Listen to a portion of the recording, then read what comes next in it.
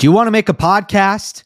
Spotify's got a platform that lets you make one super easily. It's called Spotify for Podcasters. It lets you record and edit podcasts right from your phone or computer. So no matter what your setup is like, you can start creating today. Then you can distribute your podcast to Spotify and everywhere else podcasts are heard. Video podcasts are also available on Spotify. You know I love that, and I promise you the other platforms don't offer that. With Spotify for Podcasters, you can also earn money in a variety of ways, including ads and podcast subscriptions. And best of all, it's totally free with no catch. I've been using Spotify for Podcasters from the very start. I highly recommend you give it a try. Just don't post on Monday.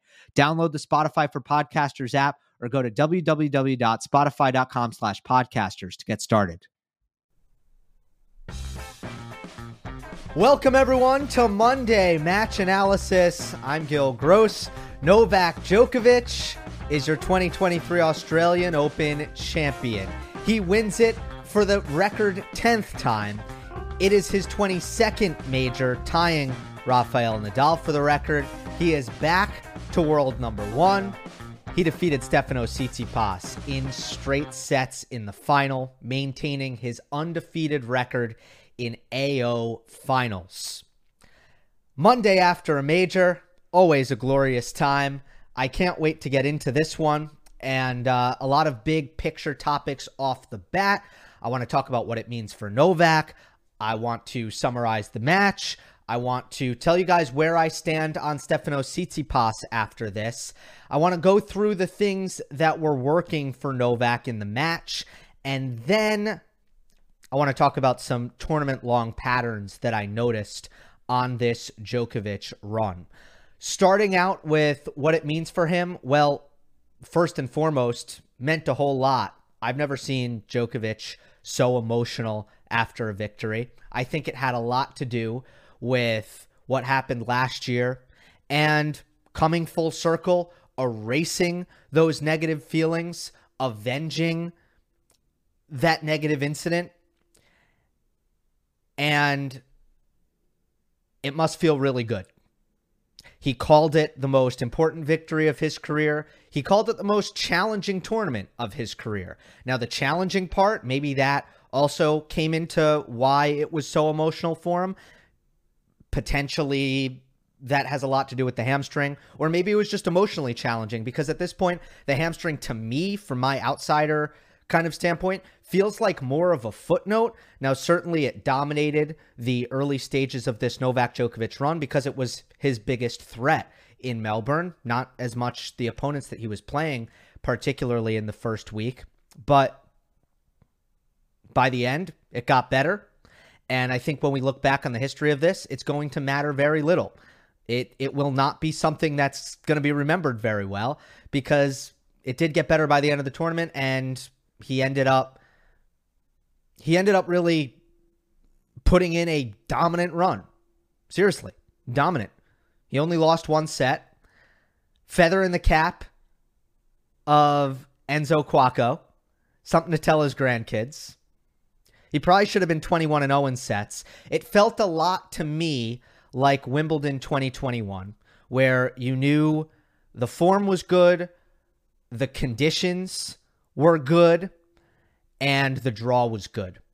You had everything going in his favor, and the end, it translated into a run where he seemed to be under very little threat.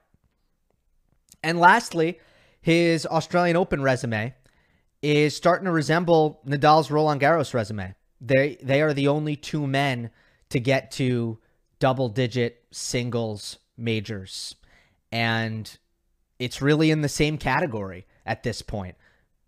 I'm sure if you put the numbers side by side, Nadal has an edge there. But you know my stance on this. These small margins are really not the best thing to fixate on. At the end of the day, in terms of wow factor, impressiveness, dominance at a major, Nadal at RG, Djokovic at AO, it's pretty much the same thing. It's both absolutely mind-blowing. And lastly, I like to kind of, I feel like I'm saying this every week, honestly, but he's on an insane run since Wimbledon. And after a first half of 2022, which was unproductive from a results standpoint and emotionally challenging, since Wimbledon, he's won 6 of 7 events. It continues to be a really, really amazing run. Back to number 1 in the world at 35 years old. Final wasn't too competitive. Let me just run through it here.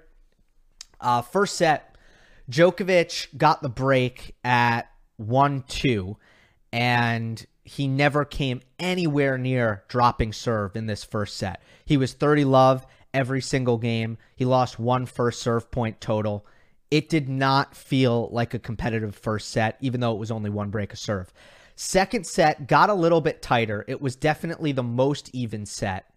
Djokovic had to play several tight service games, and it was actually Tsitsipas earning the only break chance in this set.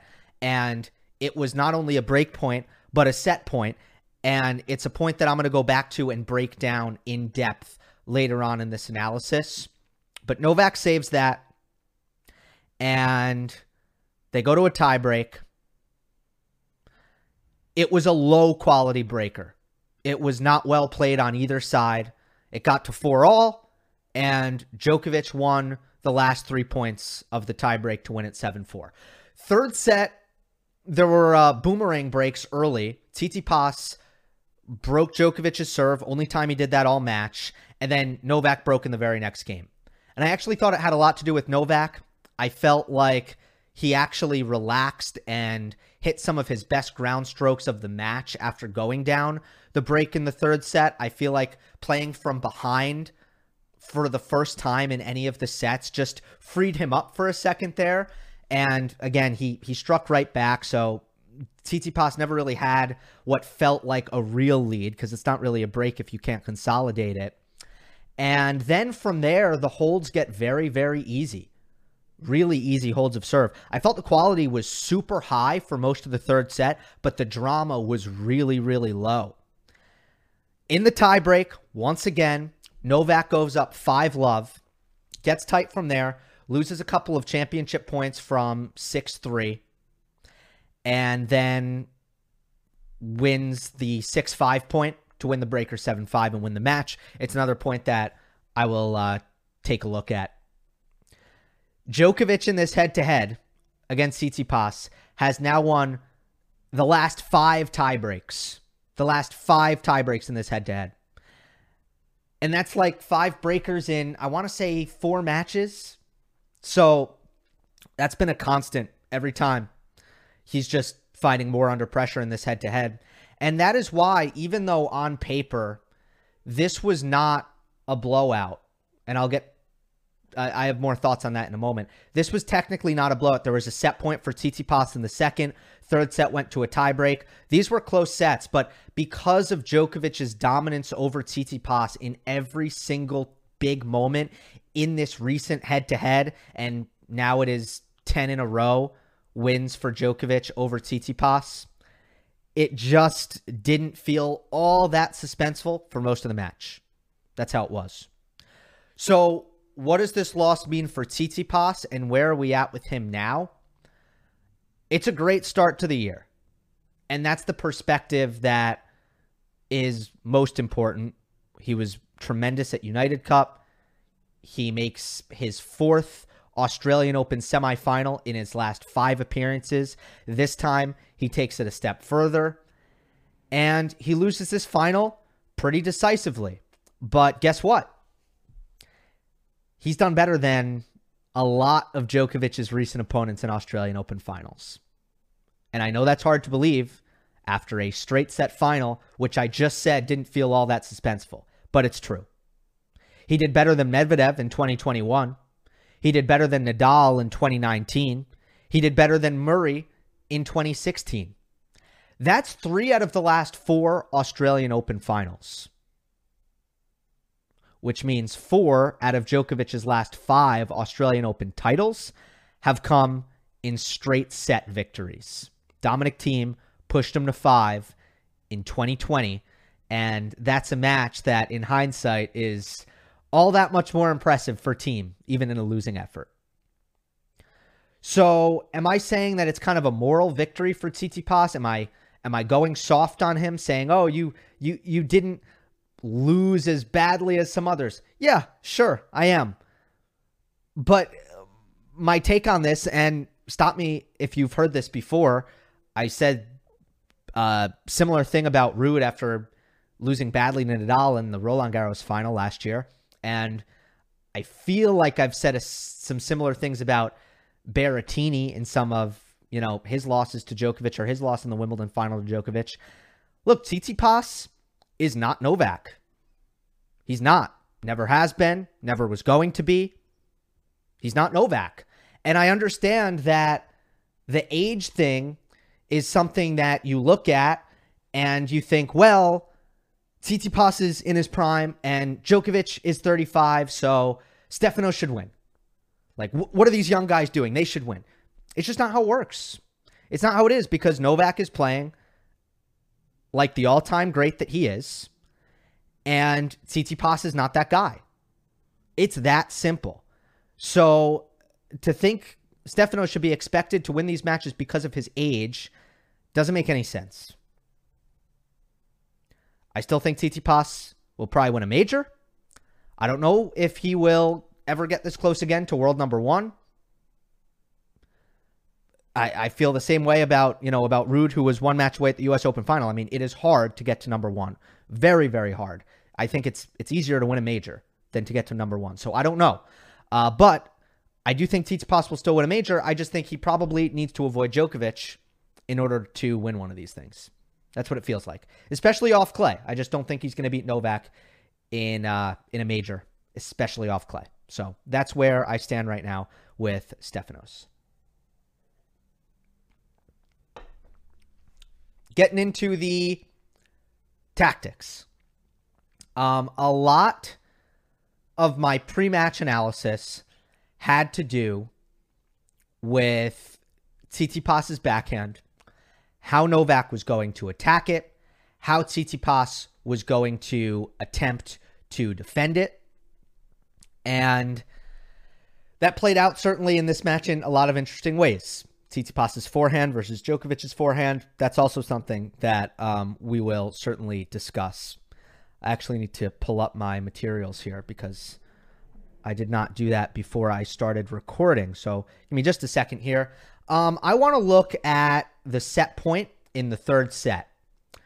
By looking at that set point, I'm going to be able to revisit a lot of the things I talked about before the match in terms of how Djokovic plays Tsitsipas in what I believe is the best possible way, the smartest possible way, and in a manner that's head and shoulders above what most people are doing against Tsitsipas when it comes to baseline patterns especially. So let's just watch this and break this down here. So this is, again, the set point, and it's going to start with a Djokovic second serve to the Tsitsipas backhand. And Tsitsipas is kind of standing about a foot or two behind the baseline. And this kick serve jumps above the Tsitsipas shoulders. And before I get any further, this wasn't anything that I really wanted to hammer home in my analysis of the match. But while we're here, I should mention it. I did not understand what Tsitsipas was doing on the second serve return in this match. It has been a constant critique of mine tactically for Tsitsipas, but he actually moved in against Djokovic. He was 2-3 feet closer to the baseline to return Djokovic's second serve. This was confirmed by Hawkeye versus what he was doing for the remainder of the tournament. Doesn't make any sense to me. I think Tsitsipas is a much better returner when he moves back, gives himself time to create more forehands and produce the backhand and allow the ball to drop down into his strike zone so that he's not taking it on the rise above his shoulders where he just can't get any strength on it. So of all of the serve statistics, the worst one for Tsitsipas, the worst one was that he allowed Djokovic to win 62% of his second serve points. That is way too high. So, we're going to see Djokovic hit the kick serve to the Tsitsipas backhand. Bad return by Stefanos for a second serve return. Djokovic is going to be able to attack a forehand. And because he's in an offensive position and he feels like he can try to get Stefanos to play some defense, he's going to go inside out. And Tsitsipas defends pretty nicely on his backhand here. Really well, actually. This is deep. This is a pretty heavy backhand. And this is the spot where almost everyone in a big point against Tsitsipas is going to go back inside out. And they're going to say, let's go to the weaker side again. Because from this position, everybody's afraid of the Tsitsipas forehand. They don't want him to hit a Tsitsipas forehand. This is where Djokovic is different. This is where Djokovic, I think, tactically separates himself. There's no space on the backhand side right now to hit into. Tsitsipas is positioned really well on the ad side. He's deep in the court. He's off center to his left. So Djokovic is not going to go inside out to try to get it back to Tsitsipas's backhand. He's going inside in. He needs to create some space. And he's not afraid of the Tsitsipas forehand. So he's going inside in. And now Stefanos hits a running forehand. He's not going to do crazy damage on a forehand like this because he's on the run. So while everybody is so scared to go to Tsitsipas's forehand from this position, the fact is they shouldn't be. Because Tsitsipas on the run, yeah, sometimes he can hurt you. But honestly, if he's hurting you on the run, too good. All right, running forehand. It goes kind of central. Oh, now Novak has opened up space on the backhand side. Now we have a chance to get Tsitsipas to defend. So we'll go there. Inside out forehand by Djokovic. And I do want to point out in this rally, both on the first forehand and on this next forehand coming up, Novak's a little tight. This is a huge moment in the match. So in terms of the potency and how flat he's hitting his forehand and how fast he's hitting his forehand, Novak could have done much better in this point. In fact, I think if this were a situation where he was feeling no stress, he would have finished this point a lot quicker. All right, so now he goes inside out. Look at it. It's not good. It's actually not a good inside out forehand by Djokovic. Tsitsipas is there. He is going to go down the line. And now once again, Djokovic needs to try to reset. He's got a forehand and he needs to try to look for his pattern again. What is that pattern? Create space to the Tsitsipas backhand to find a ball to attack. So here's a cross-court forehand. He hits it with great depth. Now, this is an area where some players would get hurt. If you don't hit a good enough cross-court forehand here, Tsitsipas is very well positioned to do damage on the next ball. But Novak, master of depth, he hits it very deep. And Tsitsipas puts the ball back into the middle of the court again. Look where Stefanos is again. He's now on the deuce side. There is space to hit into on the ad side. So what does Novak do? I'm sorry, I'm a broken record, but this is how Djokovic is playing the point, and this is how he plays Stefanos Tsitsipas. He's like a calculator tactically. That's how Novak is. He knows what patterns are best, and he's able to execute them over and over again. So he does it again. And look what we have here. This is a slightly better forehand by Djokovic, and Tsitsipas has to hit an open stance one-hander. On the run, this is what we want if you're Novak. Now, Djokovic can run around and hunt his forehand. And this is a pattern we talked about. Get Tsitsipas under pressure in his backhand corner and then hunt forehands. Now, he's going to go one more time because this is such a weak ball on the open stance. Because it's a weak ball, Djokovic is going to go inside out one more time and really hit it hard this time. This is his hardest forehand of the rally. Now Tsitsipas is deep into the corner. He can't go down the line on this ball because there's too much pace coming in. He wouldn't be able to time. He wouldn't be able to time that properly. He has to go cross court. Djokovic knows that. He's going to hunt this next forehand. Tsitsipas puts a lot of air under this, but it's too central. He needs to get this more cross court. He doesn't. This is where it lands, right in the middle of the court. And at this point, mind you, Djokovic has hit how many forehands in a row here? 5, 6 forehands in a row, he's starting to get that feeling. That's what happens. You start to feel the shot better and better, and it is time. It is now time for the finish, because now Djokovic has an attackable forehand and tons of court to hit into. Go to the Tsitsipas backhand, hunt the forehand, finish inside in. Winner, set point saved. That's the pattern. And by the way, on match point, what do we see? Tsitsipas backhand trade, cross court. Djokovic goes back cross court. This is good. Look at the precision. Look at the accuracy. Depth from Novak. Tsitsipas, can't say the same. His backhand, middle of the court. Djokovic hunts the forehand, runs around, flattens it out, inside in. Tsitsipas gets there just barely, and he shovels it long, and that's the match. Another huge point. It's 6-5 in this tiebreak. Things are in the balance, and Djokovic finds that pattern. So,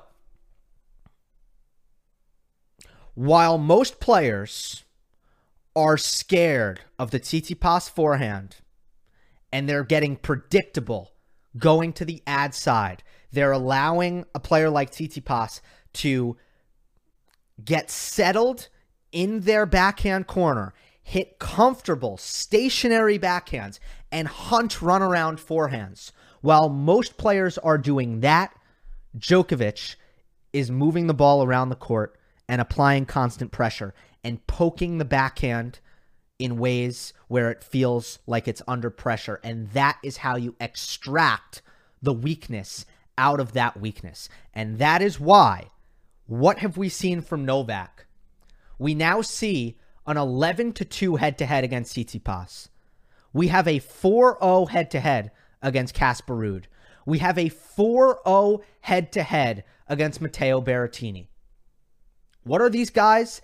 These are the guys who have enormous forehands, weaker backhands, and have been in major finals in the last 3 years. They do not threaten Novak Djokovic because he just plays them better. While everyone else is playing checkers against those guys, Novak is playing chess.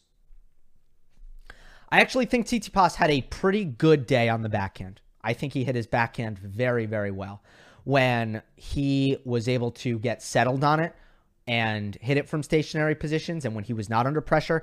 I thought when he had chances to be offensive on it, it was pretty money, and I think he was trading it with a lot of good quality. Often, it was the return and the defense where it was vulnerable, and it will be vulnerable every single time. You know, Tsitsipas just doesn't have it in him to defend well on that side, and usually, with some exceptions, he doesn't have it in him to return well on that side.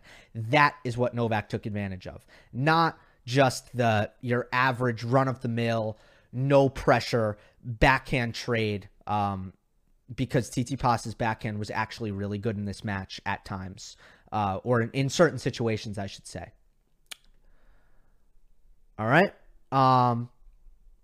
You know, one thing it can never do, let me just point this out. The rallies that we just saw, Tsitsipas can't turn defense to offense with his backhand. He can't. So that's one area where even Tsitsipas on a great backhand day, which I think this was, it'll never be great enough to turn defense into offense on that side. And that's why Djokovic hit a million forehands in this rally. That's why. All right. Quick thing on like the backhand return. If you watch the third set tiebreak, it's a really good example of how the backhand return and the backhand defense just let Stefanos down. Love all. Just want to run through this real quick because it's important. It's a tiebreak. Love all. And then I'll get to the second set tiebreak where Tsitsipas had a different issue. First point of the second set tiebreak. The third set tiebreak. Djokovic hits a service winner to the Tsitsipas backhand, which was completely returnable, and he just blocked it into the net. And then at 3-love, so Djokovic grabs too many breaks, and now, okay, if Novak wins his next 2 service points, it's going to be a 5-love lead, and it's going to be really hard for Tsitsipas to get back into this tiebreak, and he's probably going to lose this final. At 3-love, Djokovic serves into the backhand.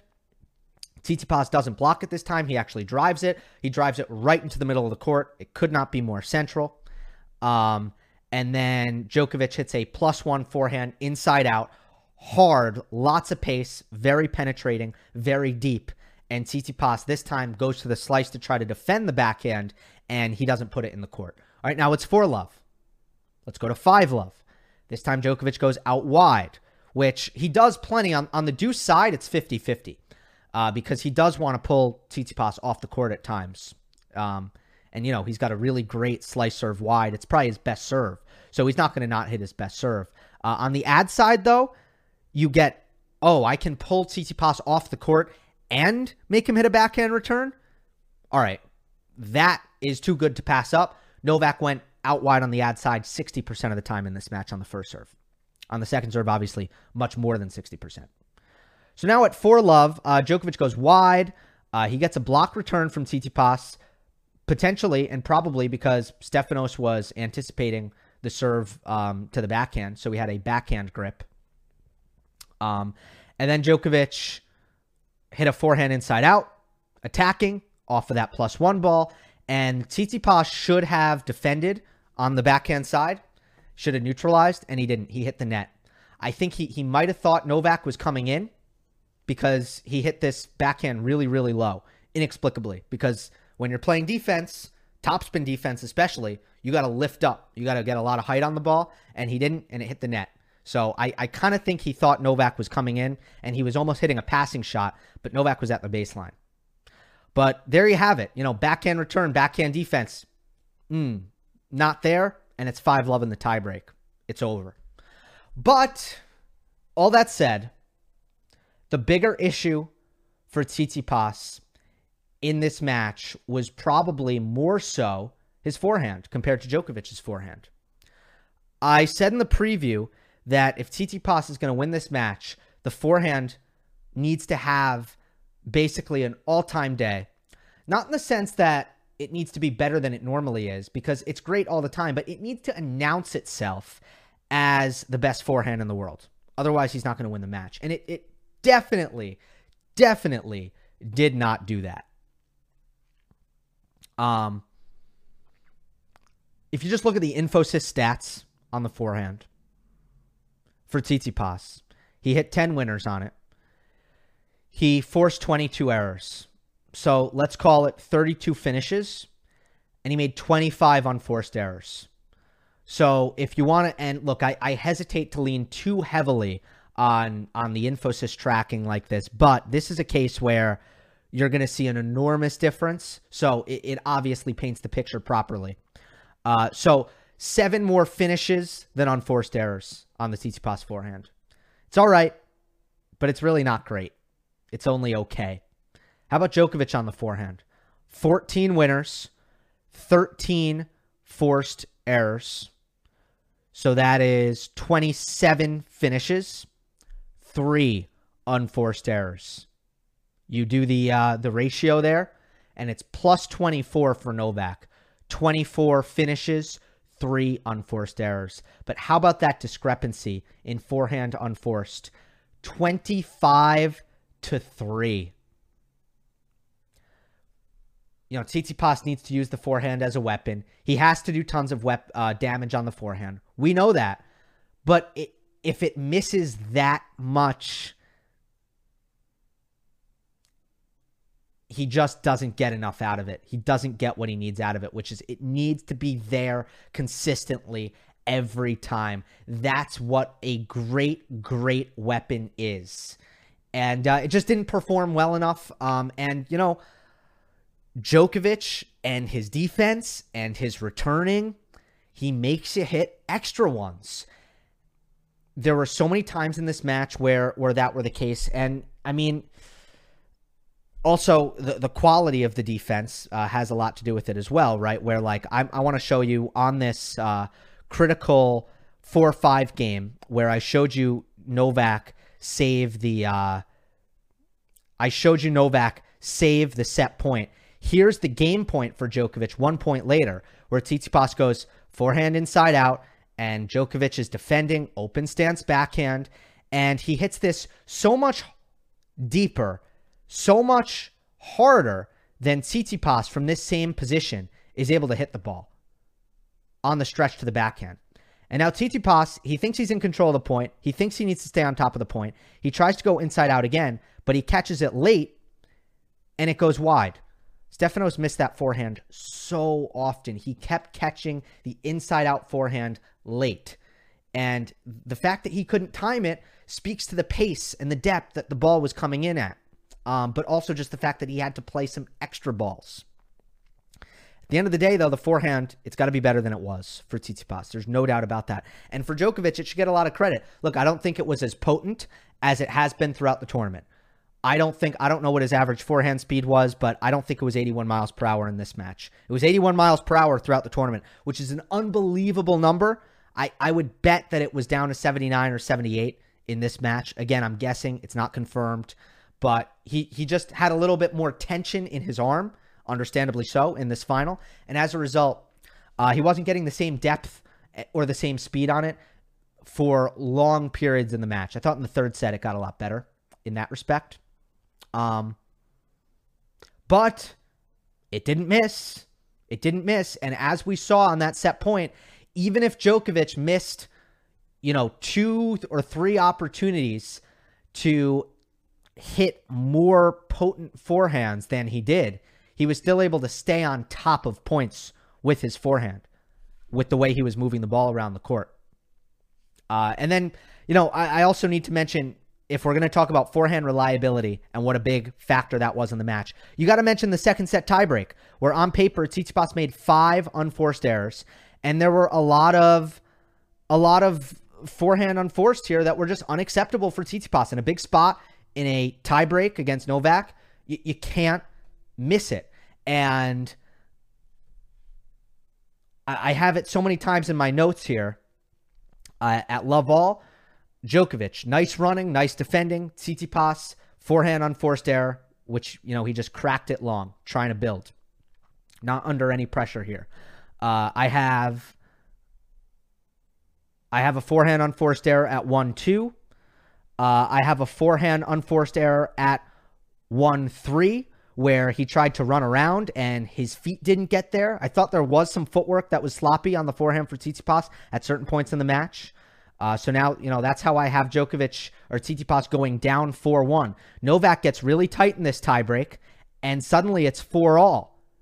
Djokovic hits a backhand unforced error, a double fault, a missed return, which he should have had because Tsitsipas missed his spot. 3 really bad points. Now it's 4-all. What happens at 4-all? Forehand unforced error by Tsitsipas. I have in my notes here. Can't miss it. Can't miss it. Then it's 5-4. Tsitsipas makes a backhand unforced error at 5-4 where he was trading and it goes long. And then Djokovic hits a service winner at 6-4, and that's the second set tiebreak. 3 forehand unforced errors can't happen in a tiebreak if you're Stefanos Tsitsipas. Can't. The last thing I want to point out is not about something that Tsitsipas or Djokovic did in the match. It's about what didn't happen in the match. It's about something that was absent, which is Tsitsipas net rushing. And this was one of my keys to the match for Stefanos coming in, because my take was this. My take was that neutrality is not going to be a good thing for Stefanos. Djokovic is going to out-duel him, outsmart him, dissect him, pick him apart, all of those things in neutral baseline rallies. And the way you avoid neutrality is you get one forehand to look at, you get one short ball or opportunity to approach to look at, and you get your butt to the net right away, period. Maybe you serve and volley even. That way you don't even rely on anything attackable or short. You get to net. Tsitsipas in this match, 12 of 17 at net.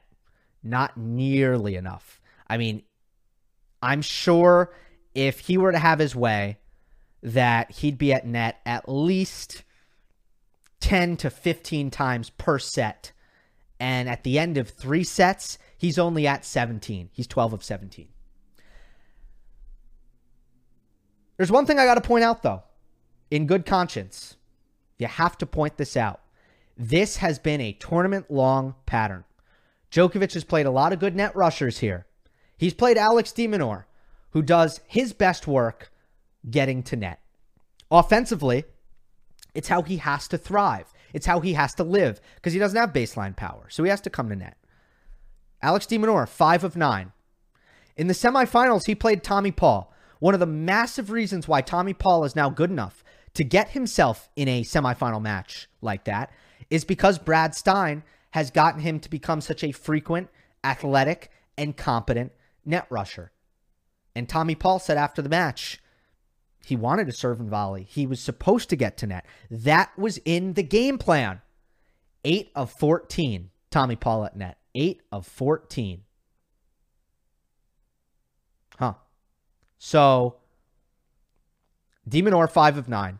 Tommy Paul, 8 of 14. Tsitsipas, 12 of 17. Not one of those players, all 3 of them, great net rushers. Tsitsipas, the best of them all.